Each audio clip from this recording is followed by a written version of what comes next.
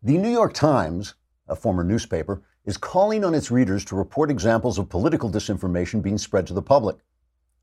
I did not make that up, though I kind of wish I had.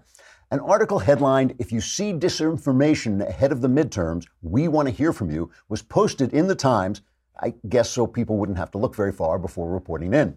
So far, the Times has received several reports. In one email, UN Ambassador Nikki Haley wrote, quote, "Dear New York Times, your report suggesting I'd paid over $50,000 for curtains in my New York apartment was proved mistaken in its own 6th paragraph, where you yourself reported that the curtains were ordered during the Obama administration," unquote. The Times promptly replied, quote, "Dear Stinky Jewface, this was not a mistake. We were trying to make you look bad because you support America and Israel, both of which we've been trying to undermine for the last 30 years, unquote. Another email came from Judge Brett Kavanaugh, who protested, quote, "Dear New York Times, I wish to report an article mistakenly accusing me of making salacious remarks in my high school yearbook. The source of that report was an anti-Trump fanatic, a fact you included in an early draft, then deleted," unquote. The Times replied, quote, "Dear fascist smoky pants, no mistake there. We were trying to sink your Supreme Court nomination by any means necessary so that babies can continue to be slaughtered in the womb," unquote. Yet another email came from President Donald Trump saying, quote, "I think your reporting on me has been broadly biased and unfair," unquote, to which the Times replied, quote, "Eat crap and die, son of Satan," unquote. Finally, an email reported that the paper mistakenly claimed it contained all the news that's fit to print, but the Times responded that this too was not a mistake, but merely a way of pretending the New York Times is still the New York Times. Trigger warning, I'm Andrew Klavan, and this is The Andrew Klavan Show. I feel hunky-dunky, life is tickety-boo. Birds are winging, also singing hunky-dunky-doo. Ship-shaped, tipsy-topsy, the world is zippity-zing. It's a wonderful day, hurrah, hooray! It makes me want to sing. Oh, hurrah, hooray! Oh, hooray, hurrah! All right, the Klavanless weekend is right here, and I feel guilty sending you into the abyss while the Kavanaugh hearings are going on. Even as I speak, the aftermath will be bloody, I'm sure, and you'll be all alone because you won't have me there to save you, but consider it a kind of penance for your sins. And when we get back on Monday, those of you who survive, I will be telling you all about it. I hate to comment on things that are going on in the moment anyway, because I like to think about them, read, and find out what my opinion actually is. But I do have a lot to say about what is happening right now. I've seen some of the opening of the hearing, and I do have a lot to say about it. And we've also got an absolutely fascinating interview with Ethan Van Sciver, who is an artist for both DC Comics and Marvel Comics for many years, and basically lost his job when it turned out that he supported President Trump. And it's a really interesting interview for those of you who like comics or art or books or anything about how hard it is to be a conservative and actually produce the entertainment that you consume. Meanwhile, you're probably asking yourself, my sponsor today is Software Advice, and you're probably asking, what is software advice? Well, it's advice about software, because when it comes to picking the right software for your business, Software Advice has done all the research for you. This is a big deal for me. I'm frequently thinking, gee, how do I solve this problem? I could use Software Advice. And if you go to softwareadvice.com/Klavan and answer just a few short questions about your business, you'll be connected with an advisor to discuss the best software options for your needs. Talking to an advisor takes just 10 minutes or less. And if you're an entrepreneur or you work solo, Software Advice is a great way to get an expert opinion, even without the resources of a big company. This doesn't cost you anything. So end the software struggle today. Go to softwareadvice.com/Klavan to get started. That's softwareadvice.com/Klavan, and you connect with an advisor, and it is free for you, which is a good price, I think, free. So go to softwareadvice.com/Klavan. Just pick up the phone and say to them, how do you spell Klavan? It's Klavan. So they've started the hearing. They have Christine Blasey Ford made her statement, her opening statement, and then they have a prosecutor who's kind of this lady from Arizona who's kind of in a bad way because she is getting the time that senators get, which is only 5 minutes. So she's trying to build her case and kind of find out what's going on. But let's listen to Christine Blasey Ford. She makes a good impression. She comes across well. And then I will tell you what I think about this, which really is not going to change almost no matter what happens in the following few hours. I am here today not because I want to be, I am terrified. I am here because I believe it is my civic duty to tell you what happened to me while Brett Kavanaugh and I were in high school. When I got to the top of the stairs, I was pushed from behind into a bedroom across from the bathroom. I couldn't see who pushed me. Brett and Mark came into the bedroom and locked the door behind them. I was pushed onto the bed, and Brett got on top of me. He began running his hands over my body and grinding into me. I yelled, hoping that someone downstairs might hear me, and I tried to get away from him, but his weight was heavy. Brett groped me and tried to take off my clothes. He had a hard time because he was very inebriated and because I was wearing a one-piece bathing suit underneath my clothing. I believed he was going to rape me. I tried to yell for help. When I did, Brett put his hand over my mouth to stop me from yelling. This is what terrified me the most and has had the most lasting impact on my life. It was hard for me to breathe, and I thought that Brett was accidentally going to kill me. Both Brett and Mark were drunkenly laughing during the attack. They seemed to be having a very good time. So you look at her, she's credible, if that, whatever that word means. She's believable, she's voice is trembling, she's emotional, and the story itself is credible, although she can't remember the day or the place. Here is the thing about this hearing. It doesn't matter. It doesn't matter because we don't have any facts. There's no corroboration from the time. The people who she says were there says it didn't happen, or they don't remember. It is just all they're saying is, do you believe her? And when the Democratic senators are asking questions, they're asking these general questions about sexual assault, as if this had anything to do with sexual assault as a major issue, as an issue, an overarching issue. It doesn't. It has to do with this incident and whether it happened, and there is not enough information here to prove it or disprove it. She could be lying, she could be telling the truth, she could be misremembering. Anything could be possible. And, Dick Durbin, who is he's gone the full sleaze at this point. He says, what percentage sure are you that this happened? And the answer is, she says 100%. What difference does it make? What difference does it make? It's like that old song, I Believe I Can Fly. That's great until you step off a building and find out you can't. It's not an attack on her. It's not an attack on any other victim of sexual assault. It has nothing to do with that. It has to do with process. This is the hardest thing for the human heart to learn, that facts are what matter in these cases. It is so hard when you think of all the lynchings that took place. There were lynchings of blacks. There was a lynching of a white man by blacks for rape and murder. There were lynchings of Jews. There were attacks on Catholics. We remember Tawana Brawley, who ruined a man's life with a lie. We remember the Duke lacrosse case where the guys were splattered all over the fronts of magazines. We remember the Rolling Stone. They had their story at UVA, right, where there was this gang rape. All these stories are powerful. You can sit there, and of course the left is constantly saying, I believe, I believe, I believe. It doesn't matter what you believe. What matters is the truth. What matters is the facts. This is an important moment for America. It really is. You almost never hear me say this. I always believe tomorrow is another day. These things come and they go. If the Republicans let their nominee go down on unsubstantiated, unprovable allegations, no matter how credible this woman is, if they succumb to fear, because that's all it is, it's fear that the public will believe her, fear that women will get angry, fear that people will, attack them or vote them out of office. If they succumb to that, they have lost the country. They have lost what the country means, what it's supposed to be about. They have lost the concept of innocent until proven guilty. They have lost the concept of due process. They have lost the power to put forward anybody because, first of all, none of us is wholly clean and any of us can be slandered. I mean, both those things are true. There's no such thing as a perfect person. And if you're going to destroy people with things that happened 36 years ago, that alone is bad. But if you're going to destroy them with something somebody said happened 36 years ago, you have lost everything. They will lose this House. I think they'll lose the Senate. Whereas, if they stand firm and they push forward and confirm Kavanaugh, which is what I believe they should do without question, without doubt, unless he comes out. The only thing that would change my tune, my opinion is if he came out and said, all right, I confess.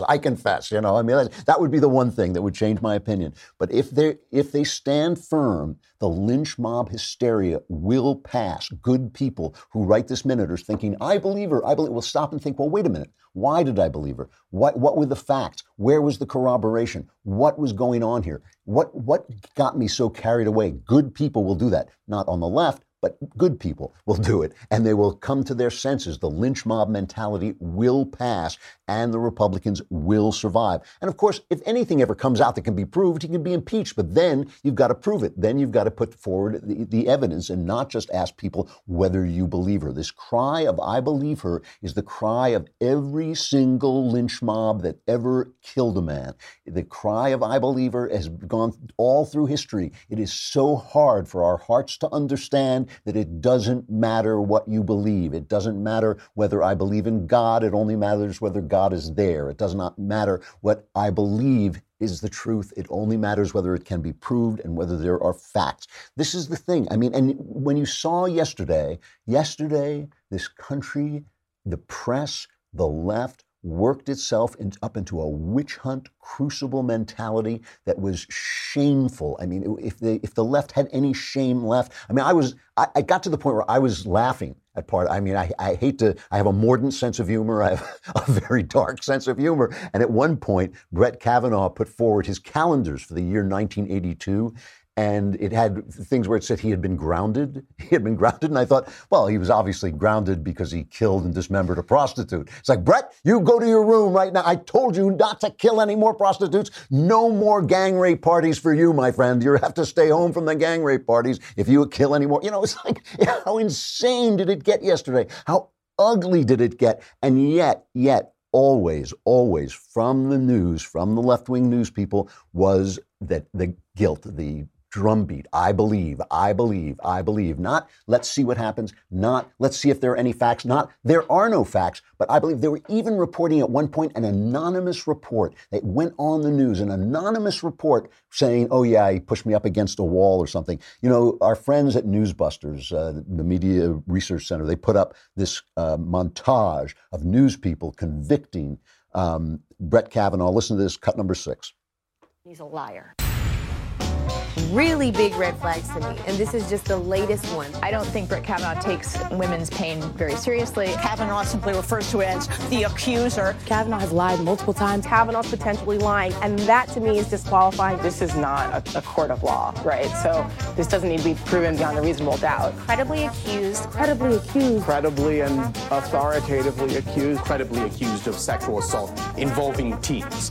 Who are you going to believe? She's being bullied into showing up 4 or 5 days after this letter is leaked to be questioned by 11 white men. Panel of white men. 10 white men. All white men. Wolf pack of white men. All white men. Asking her, aggressive and obnoxious questions. Why not pull the nomination?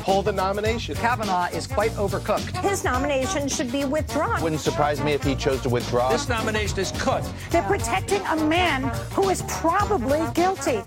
So much stuff there. The casual racism of our modern press, the casual racism is despicable. They are despicable. Every time the words a white man comes out of their mouth, the guy should be thrown off the air. He should be fired, or she should be fired on the spot. What don't you like about the color of white skin? What is it you don't like about it? What gives you the right to judge a man by the color of his skin? It is wrong. It is wrong when you do it to black people. It's wrong when you do it to yellow people. And it's wrong when you do it to white people. It's disgusting. And it wouldn't be happening if they weren't surrounded by like-minded people. If they all didn't think the same thing, it's just like the Klan sitting around. You know, you listen to racist people who are racist against black people instead of white people. They're the same way. As long as they're surrounded by their own, they can say anything they want, just like the people on CNN, just like the people on MSNBC, just like all these people. And the second thing about how she's being bullied into showing up and answering questions. That is how the truth is found. You know, it is like the way competition serves business. If you have to make a better iPhone than the next guy or go down the drain, You will make a better iPhone. It's competition serves business, makes business better. The courtroom system is a system of adversaries. It is a system that it's called a trial. It's called a trial for a reason. It puts people on trial. And yes, you get questioned. Sometimes they bring out stuff about you that you don't want to reveal. Sometimes they make you look bad. Sometimes they slander you. They do all kinds of things. But you have to survive that and get to the facts. You know, what's interesting about this to me, yesterday, Donald Trump gave a press conference. And everybody's making fun of Donald Trump's press conference. And it is funny. He's a funny guy. He's narcissistic. He kind of goes up, he's bloviates and he's inarticulate and all this stuff. It all is comical and all this. But when you compare it to them with their fancy suits and dresses and their fancy, ways of speaking and all this, who are just convicting this man without due process, Trump got closer to the truth. Play this thing, cut number 1. And people are going to be scared because we could say it about you. 35 years ago, you met, and you might not know what's going on. What is going on? Why did they wait so long? Why did Senator Feinstein wait till the hearings were over and make this case? Why didn't she bring it right at the beginning when you ask about, as an example, the FBI? Why didn't they bring this right at the beginning, during the hearing? You would have had all the time in the world for the FBI. It would have been fine. Now, the FBI, as you know, did investigate this time, as they have 5 or 6 other times. And they did a very thorough investigation. But this is a big con job. And I would love to be in the room with the Democrats, close the door. You guys are all away outside waiting. And Schumer and his buddies are all in there laughing how they fooled you all. Let's just stop them. A big fat con. Yeah, go ahead. He's right. It is a con. Regardless of what Blasey Ford is in her mind, regardless of what she's doing, it was a con. The way she was used, they used her as a checker piece in this game of keep the nominations out, win back the Senate, stop Trump from affecting the Supreme Court. That's the game we're playing. There's no other game that we're playing. We're not playing a game about defend all women. We're not playing a game of Me Too. We're just playing a game of power. That's all that's happening. And we know that's all that's happening because there's no standard. There's no standard by which Blasey Ford or Kavanaugh can be redeemed. There is no standard. So if there's no standard, we're not looking for that, are we? We're not looking for proof. We're not looking for facts. We're not looking for truth. We're looking for power. That's the game that's being played. And Donald Trump says what Donald Trump says in his funny way and in his belligerent way is the truth. It is the truth. Yesterday, the witch hunt reached this kind of feverish pitch when Michael Avenatti, who could not believe Michael Avenatti, who could not think this classy man, and here's the thing that gets me about him. He's a creation of the press. The CNN made him a hero when he was bringing out Remember with Stormy Daniels, they were almost saying he was a hero. They almost used that word. Michael Avenatti brings out this woman, Julie Swetnick. And she says, there were gang rape parties. I was at 10 of them. I thought, what? Wait a minute. What do you mean you were at 10 of them? Maybe it's just me. After the first gang rape party, I'm not going back. I mean, that's it. That's it. I mean, it's amazing. And all this stuff comes out about her. And, I don't say this without any compassion. All this stuff comes out about her that her boyfriend, Richard Venecci, got a restraining order against her because they broke up, and he says she threatened him multiple times after they broke up, and even after he married his current wife with whom he had a child. He says, this is from Politico, right after I broke up with her, she was threatening my family, threatening my wife, and threatening to do harm to my baby at that time. I know a lot about her. She's not credible at all, not at all. And even the media starts to realize that, maybe we have stepped over the line. Here's Sonny Hostin, this is cut number 4, questioning Michael Avenatti and asking him, because this is the other thing, she didn't accuse Kavanaugh of anything. She just accused him of being there. So she asks him, is she charging him with anything? And he can't answer the question. Did he do anything to this particular woman? Yeah. I'm sorry, I didn't get the question. Did he do anything to this particular woman, Julie Swetnick, or is she alleging that she just has seen him be aggressive with other women? Well, I think the allegations, Sonny, if you read further in the declaration, are far more specific and relating to Brett Kavanaugh's conduct towards women in general, including the attempts to drug women by placing grain alcohol and or drugs in basically the punch at these parties, that many of these women ended up gang raped, unfortunately. I mean, the details in this declaration are specific. They are shocking, but above all else, they are true. And my client stands behind them 100%, and she's looking forward to having an opportunity to meet with one or more FBI agents, hopefully, and describe what happened. And she's also prepared to testify, if she's permitted to do so, to the U.S. Senate. So now cable news starts to think, maybe the American people are not absolute, like worm-like morons who are going to start to realize this guy is pulling a con, this woman is not believable, this stuff we're piling on. See, what they're trying to do is they're trying to create this cloud of inference, a cloud of accusation. So you say, well, there's so many, there's so much, but it doesn't matter. It doesn't matter how many people there are. Again, it doesn't matter what you believe. It doesn't matter who's credible. It doesn't matter how many there are. All that matter are the facts, and there's no way to get them. There's no way to get them. It is the hardest thing for people to understand when something cannot be done. We can't get the truth, and therefore this hearing shouldn't even be going on. It shouldn't be going on because it can't lead to the truth. It cannot lead us to the facts. So what's the point? So now, cable news, who created Michael Avenatti, panics. So here's this one is again from MRC, from Newsbusters, a montage of the cable news panicking that this is going too far. Michael Avenatti certainly knows how to get a lot of attention, but we're taking this from serious accusations to a very political situation. Does that hurt this accusation? Michael Avenatti has inserted himself in this conversation in a way that is, honestly makes the circus an even bigger circus. There will be some Republican senators who might have been inclined to listen more openly to Dr. Ford, who will now see the involvement of Avenatti in this as further evidence that this is somehow a politically organized smear campaign.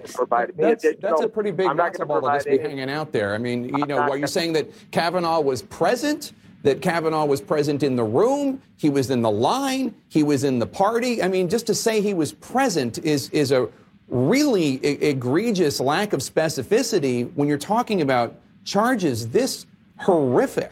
It's like Frankenstein. They created this monster, and now he's destroying the village. Maybe we shouldn't have sent him up into the rooftop when the lightning was going on and brought Avenatti to life. I am Michael Avenatti, now I must kill everything. It's like they caught up. But this is them. They made him, and now they're sorry because he's making them look bad, because Blasey Ford at least is not that. Whatever she is not this kind of tool of a guy like Avenatti.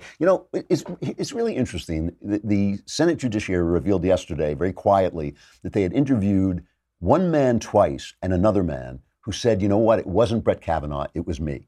The guy said, it wasn't Brett Kavanaugh. He sent in a letter. He said, I was the guy, I think I'm the guy who attacked Christine Blasey Ford. Now, how would it be if I applied the logic that they use on Christine Blasey Ford with this guy, okay? Either one of these guys, let's pick one. How would it be if I said, well, why would he come forward and risk this? And he could go to prison. Why would he say these things and destroy his reputation and destroy his life? It's credible. I believe him. He's credible. This is credible. It makes a lot of sense. The letter he sent in makes a lot of sense. Why don't I say it? Because I don't know. I don't know. The cops will tell you. People confess to things all the time. The cops will also tell you women accuse men of rape falsely. All the time. Life is complicated. People are complicated. People lie. That is why we have built over thousands of years, we have dragged out of the mud through blood and thunder and death. We have dragged out this system of due process where a man or a woman is innocent until proven guilty, and they throw it away for the power. They want the power and they throw it away. If they can get you hysterical, if they can get the Republicans scared enough, they will win. If they will win, that is how the country is going to be governed until the day I die, okay? It's going to be governed for a long time by panic and fear and bullying and innuendo. I'm not Spartacus. I'm not Spartacus. I want to tell you, if they were looking for Spartacus, I'd be like, I think it's the guy who looks like Kirk Douglas over there. I would give Spartacus over in 10 seconds. I would not. But I'll tell you who I remind myself of today. There's an Alfred Hitchcock movie called Foreign Correspondent, and it was made to encourage America to support the war effort in Britain. And the guy is in England, I believe, and he's, usual Hitchcock thing. He's accused of something. He's chased around. In the end, the hero winds up in a radio station during the Blitz, and London is being bombed, right? And the lights are flickering on and off. And he says, keep your lights burning, America. They're the only lights left in the world, okay? The way I feel right now, the Republican Party is a mess. It's full of weakness. It's full of dishonesty. It's broken. It doesn't know where it's going. It doesn't know what its future looks like. It doesn't know what its principles are. But Republicans keep the lights burning because yours are the only lights left in Washington, D.C. The other party has lost the plot of America. It has lost the meaning of America. It has lost what we stand for. It has lost how we operate. It has lost who we are. Keep the lights burning, Republicans. They're the only lights left in Washington, D.C. All right, that's enough of this for now. When I get back on Monday, if any of you are still here, if you've lived through the Klavanless weekend, I will discuss the aftermath, which I'm sure is going to be as hilarious as it can possibly be. I mean, I hardly have to write satire, just kind of put it up there, and there it'll be. But let's move on to something. This interview is so cool. I just really want you to hear it. Ethan Van Sciver, he's a comic book artist. He worked for DC Comics, Marvel Comics. He's illustrated Green Lantern, The Flash, and some Batman. He talked to me about what happened when he was exposed, I guess you could say. He'd always been very open about it, but after Trump was elected, things changed. He has created his own comic. Its latest iteration, Cyber Frog, Blood Honey, has raised over $500,000 through crowdfunding. Here is Ethan Van Sciver. Ethan Van Sciver, thank you so much for coming on. It's my pleasure. It's great to be here, Andrew. Big fan. Oh, thanks. I want to hear, you worked for DC Comics, right, for like 20 years. So I want to hear how you got into this and how that part of it went before we get into the whole SJW thing. Well, I've worked for DC Comics since 1997. I started out drawing a book called Impulse, worked my way up to The Flash, Green Lantern. We basically revolutionized the whole Green Lantern concept, me and Jeff Johns, who's now their chief creative officer. And then Flash Rebirth, we brought back Barry Allen. So most of the stuff that you see on the TV show right now comes from, work that I've done with Jeff Johns, the writer. And then I met Greg Hurwitz. We worked on Batman together, did Man Bat and a fantastic Mad Hatter arc. It was just great. I mean, it was fantastic. Everything was good. And then November 9th, 2016. Okay. Changed absolutely everything. On the way, did people know you were a conservative? Were you open about your... Everybody knew I was a Republican, but as long as I was in the political minority, it wasn't a big deal. But as soon as we gained power, as soon as Republicans gained power, they started to get very, very upset. Had it ever come up in, like, professionally? Had anybody ever said to you, oh, take out that panel, take out that storyline, anything like that? Not in terms of me being a Republican, but I did see, because I never put political content in any of my books. Sure. I started to notice PC creeping into comics way back in 2003 when I was working at Marvel Comics for a short stint. I had to draw the sequence of Wolverine on a motorcycle in the rain. Now, the Scottish writer, a guy named Grant Morrison, so cool. He described this scene for me of Wolverine sitting on his motorcycle. There's an ambulance full of mutant killing, cultists in an ambulance. They're about to hurt a teenage girl, and Wolverine's parked out in his motorcycle in the rain. And what does he do before he goes in there and kills them all? He lights a cigarette. Okay. Now I was like, that feels great. Like, that's a great scene. So I drew it just as it was described. And then I got a notification from editorial, and I mean high up, the EIC, the president of Marvel Comics, redraw that panel. Wolverine doesn't smoke anymore. And I was like, since when? He's always smoked. That's the whole thing about him, is he's got a stogie and a cowboy hat, and that's Wolverine. We don't want to set a bad example for children. Smoking is bad. Wow. I'm like, okay. He's about to go in and murder 6 people. I mean, do you want me to take that out as well? Can I take out the murder scene, or is it just the cigarettes that we oppose? No, I did have to redraw that scene so that Wolverine is just sitting there on his motorcycle In the Rain. It looks like the cover to Prince's Purple Rain, actually. It doesn't quite have the impact that the original had. For cool fact. Right. So that's when I started to notice PC kind of creeping into comics, and it got worse and worse. And right around 2014 is when it became full-blown SJW invasion. So what did that look like?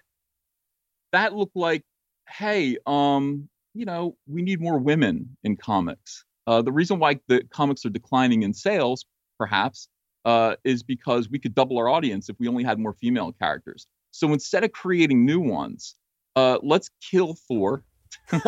Let's kill Thor and replace him with a woman. Or let's Wolverine can go away. Let's replace him with a woman. Tony Stark, white male. Let's kill him and replace him with a teenage black girl. Wow. Still call the book Iron Man. And the Incredible Hulk, Bruce Banner, that's boring. Let's replace him with an Asian kid who's super smart and happy to be the Hulk. They took all of the pathos away from the Hulk. Now, fans began to complain.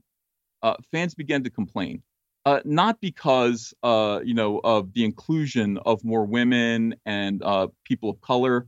LGBT characters started to show up. Not because of that, but because they were replacing characters like Bruce Banner and Tony Stark and Thor. I mean, these are characters that you see in the movies, Wolverine. And then you go to the comic shops and they're not there. Instead, you've got these replacement characters that aren't half as interesting because SJWs cannot create characters. I don't know what it is. They just step in and ruin other people's characters. I think that may be part of the point, though, isn't it? I mean, it's not just that they want to succeed; they want you to fail. That's the important point. Yeah, I think so. The more I think about SJWs in comics or in any pop culture medium, and I'm a big Star Wars fan too. I do a YouTube show about Star Wars, criticizing pop culture and the culture war within Star Wars. It's called Comic Artist Pro Secrets. That's my YouTube channel. And they do the same thing there. I don't think it's that they, I think what it really is they just want to control, they want to infiltrate and control, a megaphone, a pop culture megaphone that is beloved, and then just ruin it. Okay, so the culture is changing in the comic industry. Suddenly Donald Trump wins the election. Now what happens? Now suddenly everybody's hitting my Twitter account, calling me a Nazi and calling me a scumbag and calling me terrible names. And somebody digs back into my past. I had a sketchbook in 2007 where I had a character that I redesigned, a villain I redesigned to look like Hitler, the Green Lantern's main villain. I gave him a haircut, like a fashy kind of haircut. I gave him an armband, and I made him look more kind of imperious and like with heavier bags under his eyes. And he became a major hit character. I mean, he was DC's #1 character because he just had so much weight. And I said openly, I'm running him through this kind of Nazi filter to just kind of fix this goofy character and make him worthy of Hal Jordan. Well, I put out a sketchbook with him on the cover, which was just basically a pamphlet of my drawings that you could buy at a convention. And I called it My Struggle. Okay, because he was on the cover. Yeah. And basically I thought it was a three-way joke. I mean, the first thing obviously was the character was kind of Hitlerian, but also the artwork contained my struggle from 1993 to present day to become a comic book artist. And then the third thing was kind of the wink and the nod was, you guys know I'm a Republican and you keep calling me a Nazi. And that's, But he was the villain. The Hitler guy was the villain. Of course he was. Yeah, of course, he was a major villain. He was a dictator. He was Hitler from space. I mean, it made our heroes more heroic by opposing him. So they dug this out and said, some bright genius, some bright little soy boy ran My Struggle through a German translation, Google something or other. And it came back Mein Kampf, and they had a full-scale panic attack, a full-scale outrage attack. Oh my gosh, he's been signaling that he's a Nazi this whole time. And I was just kind of like, I thought everyone knew that, but no. This was. I thought everyone knew that My Struggle was like Mein Kampf. I thought that's okay. No. This was alarming to people, and they even had a meme where it was like My Struggle, like the meme, My Struggle. German translation, Mein Kampf, dun, dun, dun, like reveal, Nazi reveal. So this was 10 years old at this point, and they started running articles about me. Now, these people, the way that they work is they have like a bunch of journalists that work for them, a bunch of friends in the media, and they started writing article after article about, me being a far right wing, alt-right, a Nazi, all of these things. And a certain portion of the audience believed that. Did anybody, any of these people interview you or talk to you about it? No, of course not, because they knew it wasn't true. Right. I mean, it was just a way to get me kind of excommunicated and exiled from comics. So we went through a hell of a time, me and my wife. I mean, they really did make it tough. We didn't know how to deal with SJWs. We didn't understand that, this is all disingenuous. None of it's real. Never apologized to them for anything. All of this stuff. We were just kind of enduring a hellstorm. And I was talking to DC Comics PR the whole time and just kind of saying, what do I do? What do I do? These people are calling me names and people believe it. And they're going to think I'm actually, legitimately a white supremacist or something. And this is terrifying. That means if you're a white supremacist, that means that you can't go out of your house without getting punched or assaulted. What do you do to Nazis? You shoot them. I mean, that's really an awful thing to do to somebody. It's a terrible thing to do. That's amazing. So what happened? How did all this turn out? I mean, did you have to leave DC or did you leave on your own? I did. I left DC shortly after what is now known in comics lore and Comicsgate lore as the Gotham City Pizza incident, wherein I decided to make an appearance at this place in Florida called Gotham City Pizza. I was going to draw. We're going to have some beers. Private event for the fans, to come out and meet me. It was really wonderful. This was in November of last year. And I received a bunch of death threats, like, do not go to Gotham City Pizza. If you do, we are going to kill you. We're going to rape your wife and all this. Don't go, Nazi scum, et cetera, et cetera. Now, I showed these tweets to everybody. I was just like, I don't hide death threats. When they come, I show them to people. So I went anyway. After consideration, I left my wife at home, but I went to the event. Had a great time. I had a bunch of Navy SEALs and Marines that were like, nobody's going to touch you. Nobody's going to mess with you. We're going to have a good time. I drew Batman on the wall. It was awesome. It went great. But the next morning, somebody had kicked in all of their windows and smashed their doors. That was a shame. We rallied the community. We were able to raise money to actually replace this guy's door. But from then on, it was just kind of like, all right, this is serious. Like, I really can't go anywhere. I can't go and appear somewhere because these guys have so rallied up crazy people against me that it's unsafe. Eventually, I talked to DC Comics about this. They didn't know what to do. They kept saying things like, remove your social media. I mean, maybe disappear. And I kind of said, well, my social media is my sword and my shield. I can't just disappear. And I don't think that they're going to stop ever. So I said, I'm going to leave. At the end of my contract, I asked how many more issues I owed them. I owed them 5. I quit after 4. They let me out. And it was like free falling. I'd been there for 20 years. Yeah. I'd been there for 20 years. And I'd been chased out by people, maniacs, crazy people who were lying about me. And this was all over comic books. I just want to underscore this.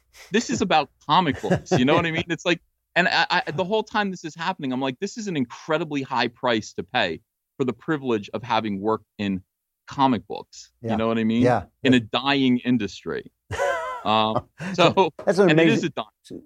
So what are you doing now? What are you doing instead? Well, I kind of got my act together and just said, they started to call this rebellion, this uprising of it's a consumer revolt against far left wingers ruining the comic book industry. And they are. Comics are down 10% last year in sales.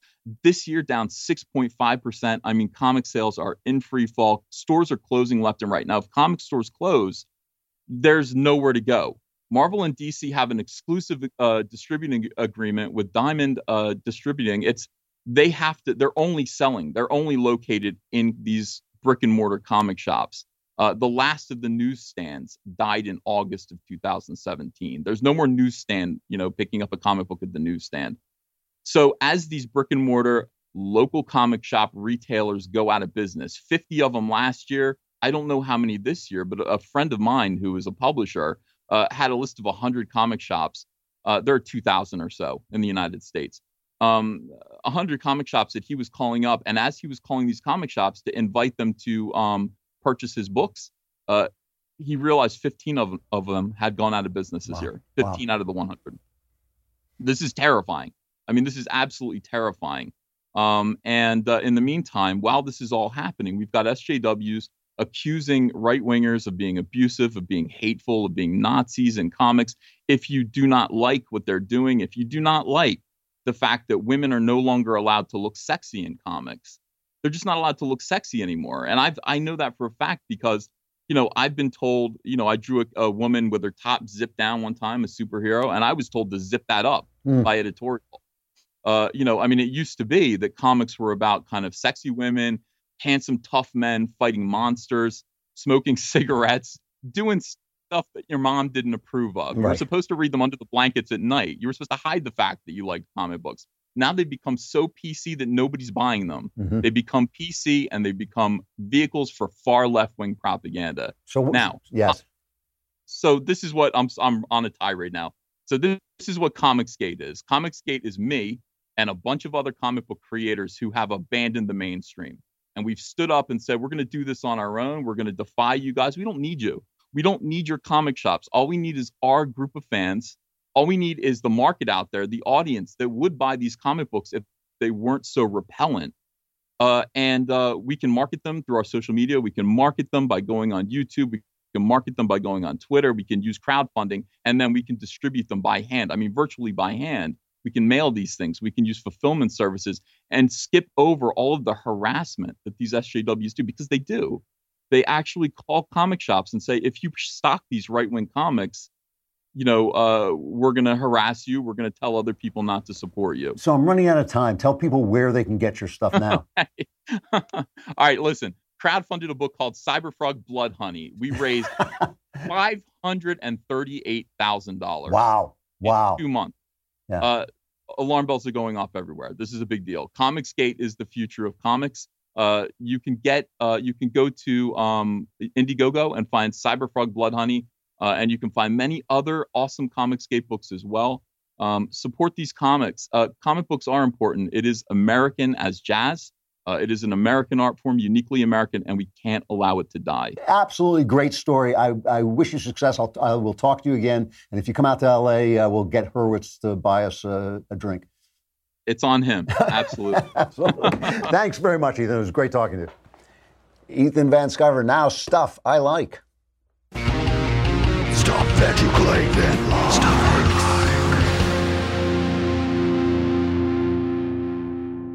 like. Okay, that was from Justin Whitaker. Hunt him down and pelt him with water balloons. And, The Terror.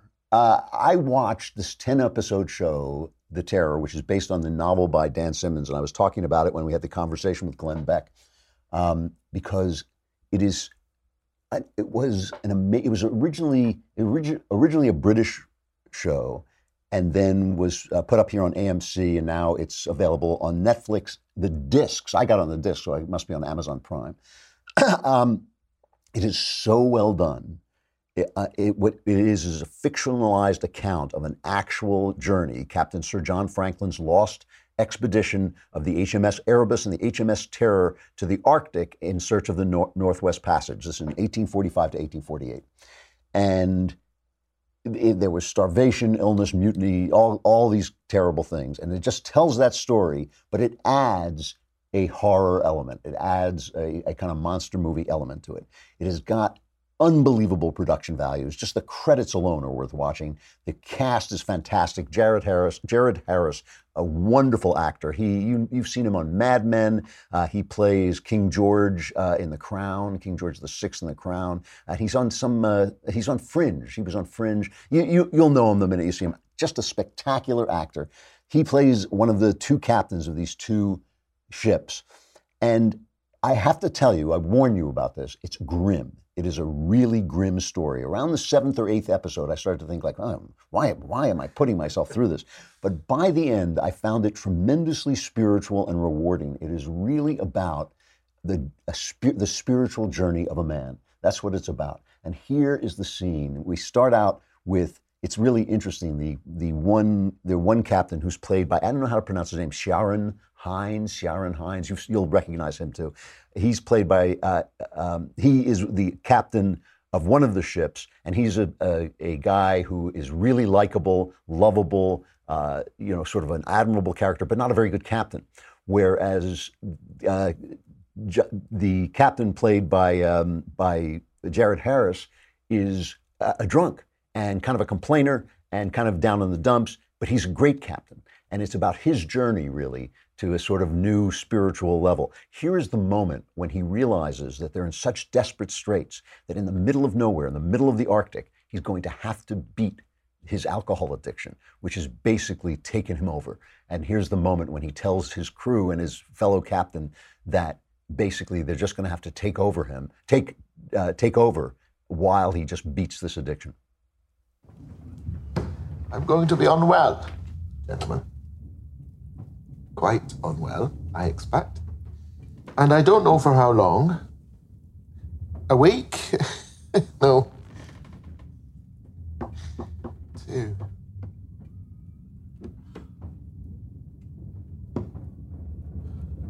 Perhaps more. And not only must you draw the tightest possible curtain around what is happening, but you must also care for me as well. As I will not be able to care for myself. You needn't worry for a thing, sir.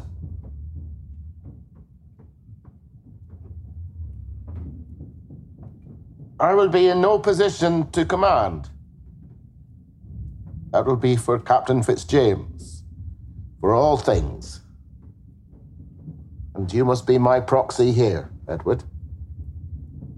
Francis. No, I'm sorry, but we mustn't stop until it is finished. I mustn't stop, and you mustn't let me. The Terror, it is absolutely riveting. It's grim and it's tough to watch. So if you're not into that, it is a horror thing. They've actually renewed what is now going to be a series called The Terror. It's going to be horror stories that seem to be kind of based in history. So they're going to have a second series. I think the second series is going to deal with the internment of the Japanese. So very, very interesting idea, very interesting thing to do. But this one was just terrific. Made me want to read Dan Simmons' novel. Which he's a really good writer. I really like him. All right, that's it. I'm sorry to dump you in this. It's going to be a tough Klavanless weekend. We're going to see whether the GOP has a spine. It's never happened before, but you just never know. You never know. It's going to be a tough Klavanless weekend, but survivors will gather here on Monday. I'm Andrew Klavan, and this is The Andrew Klavan Show.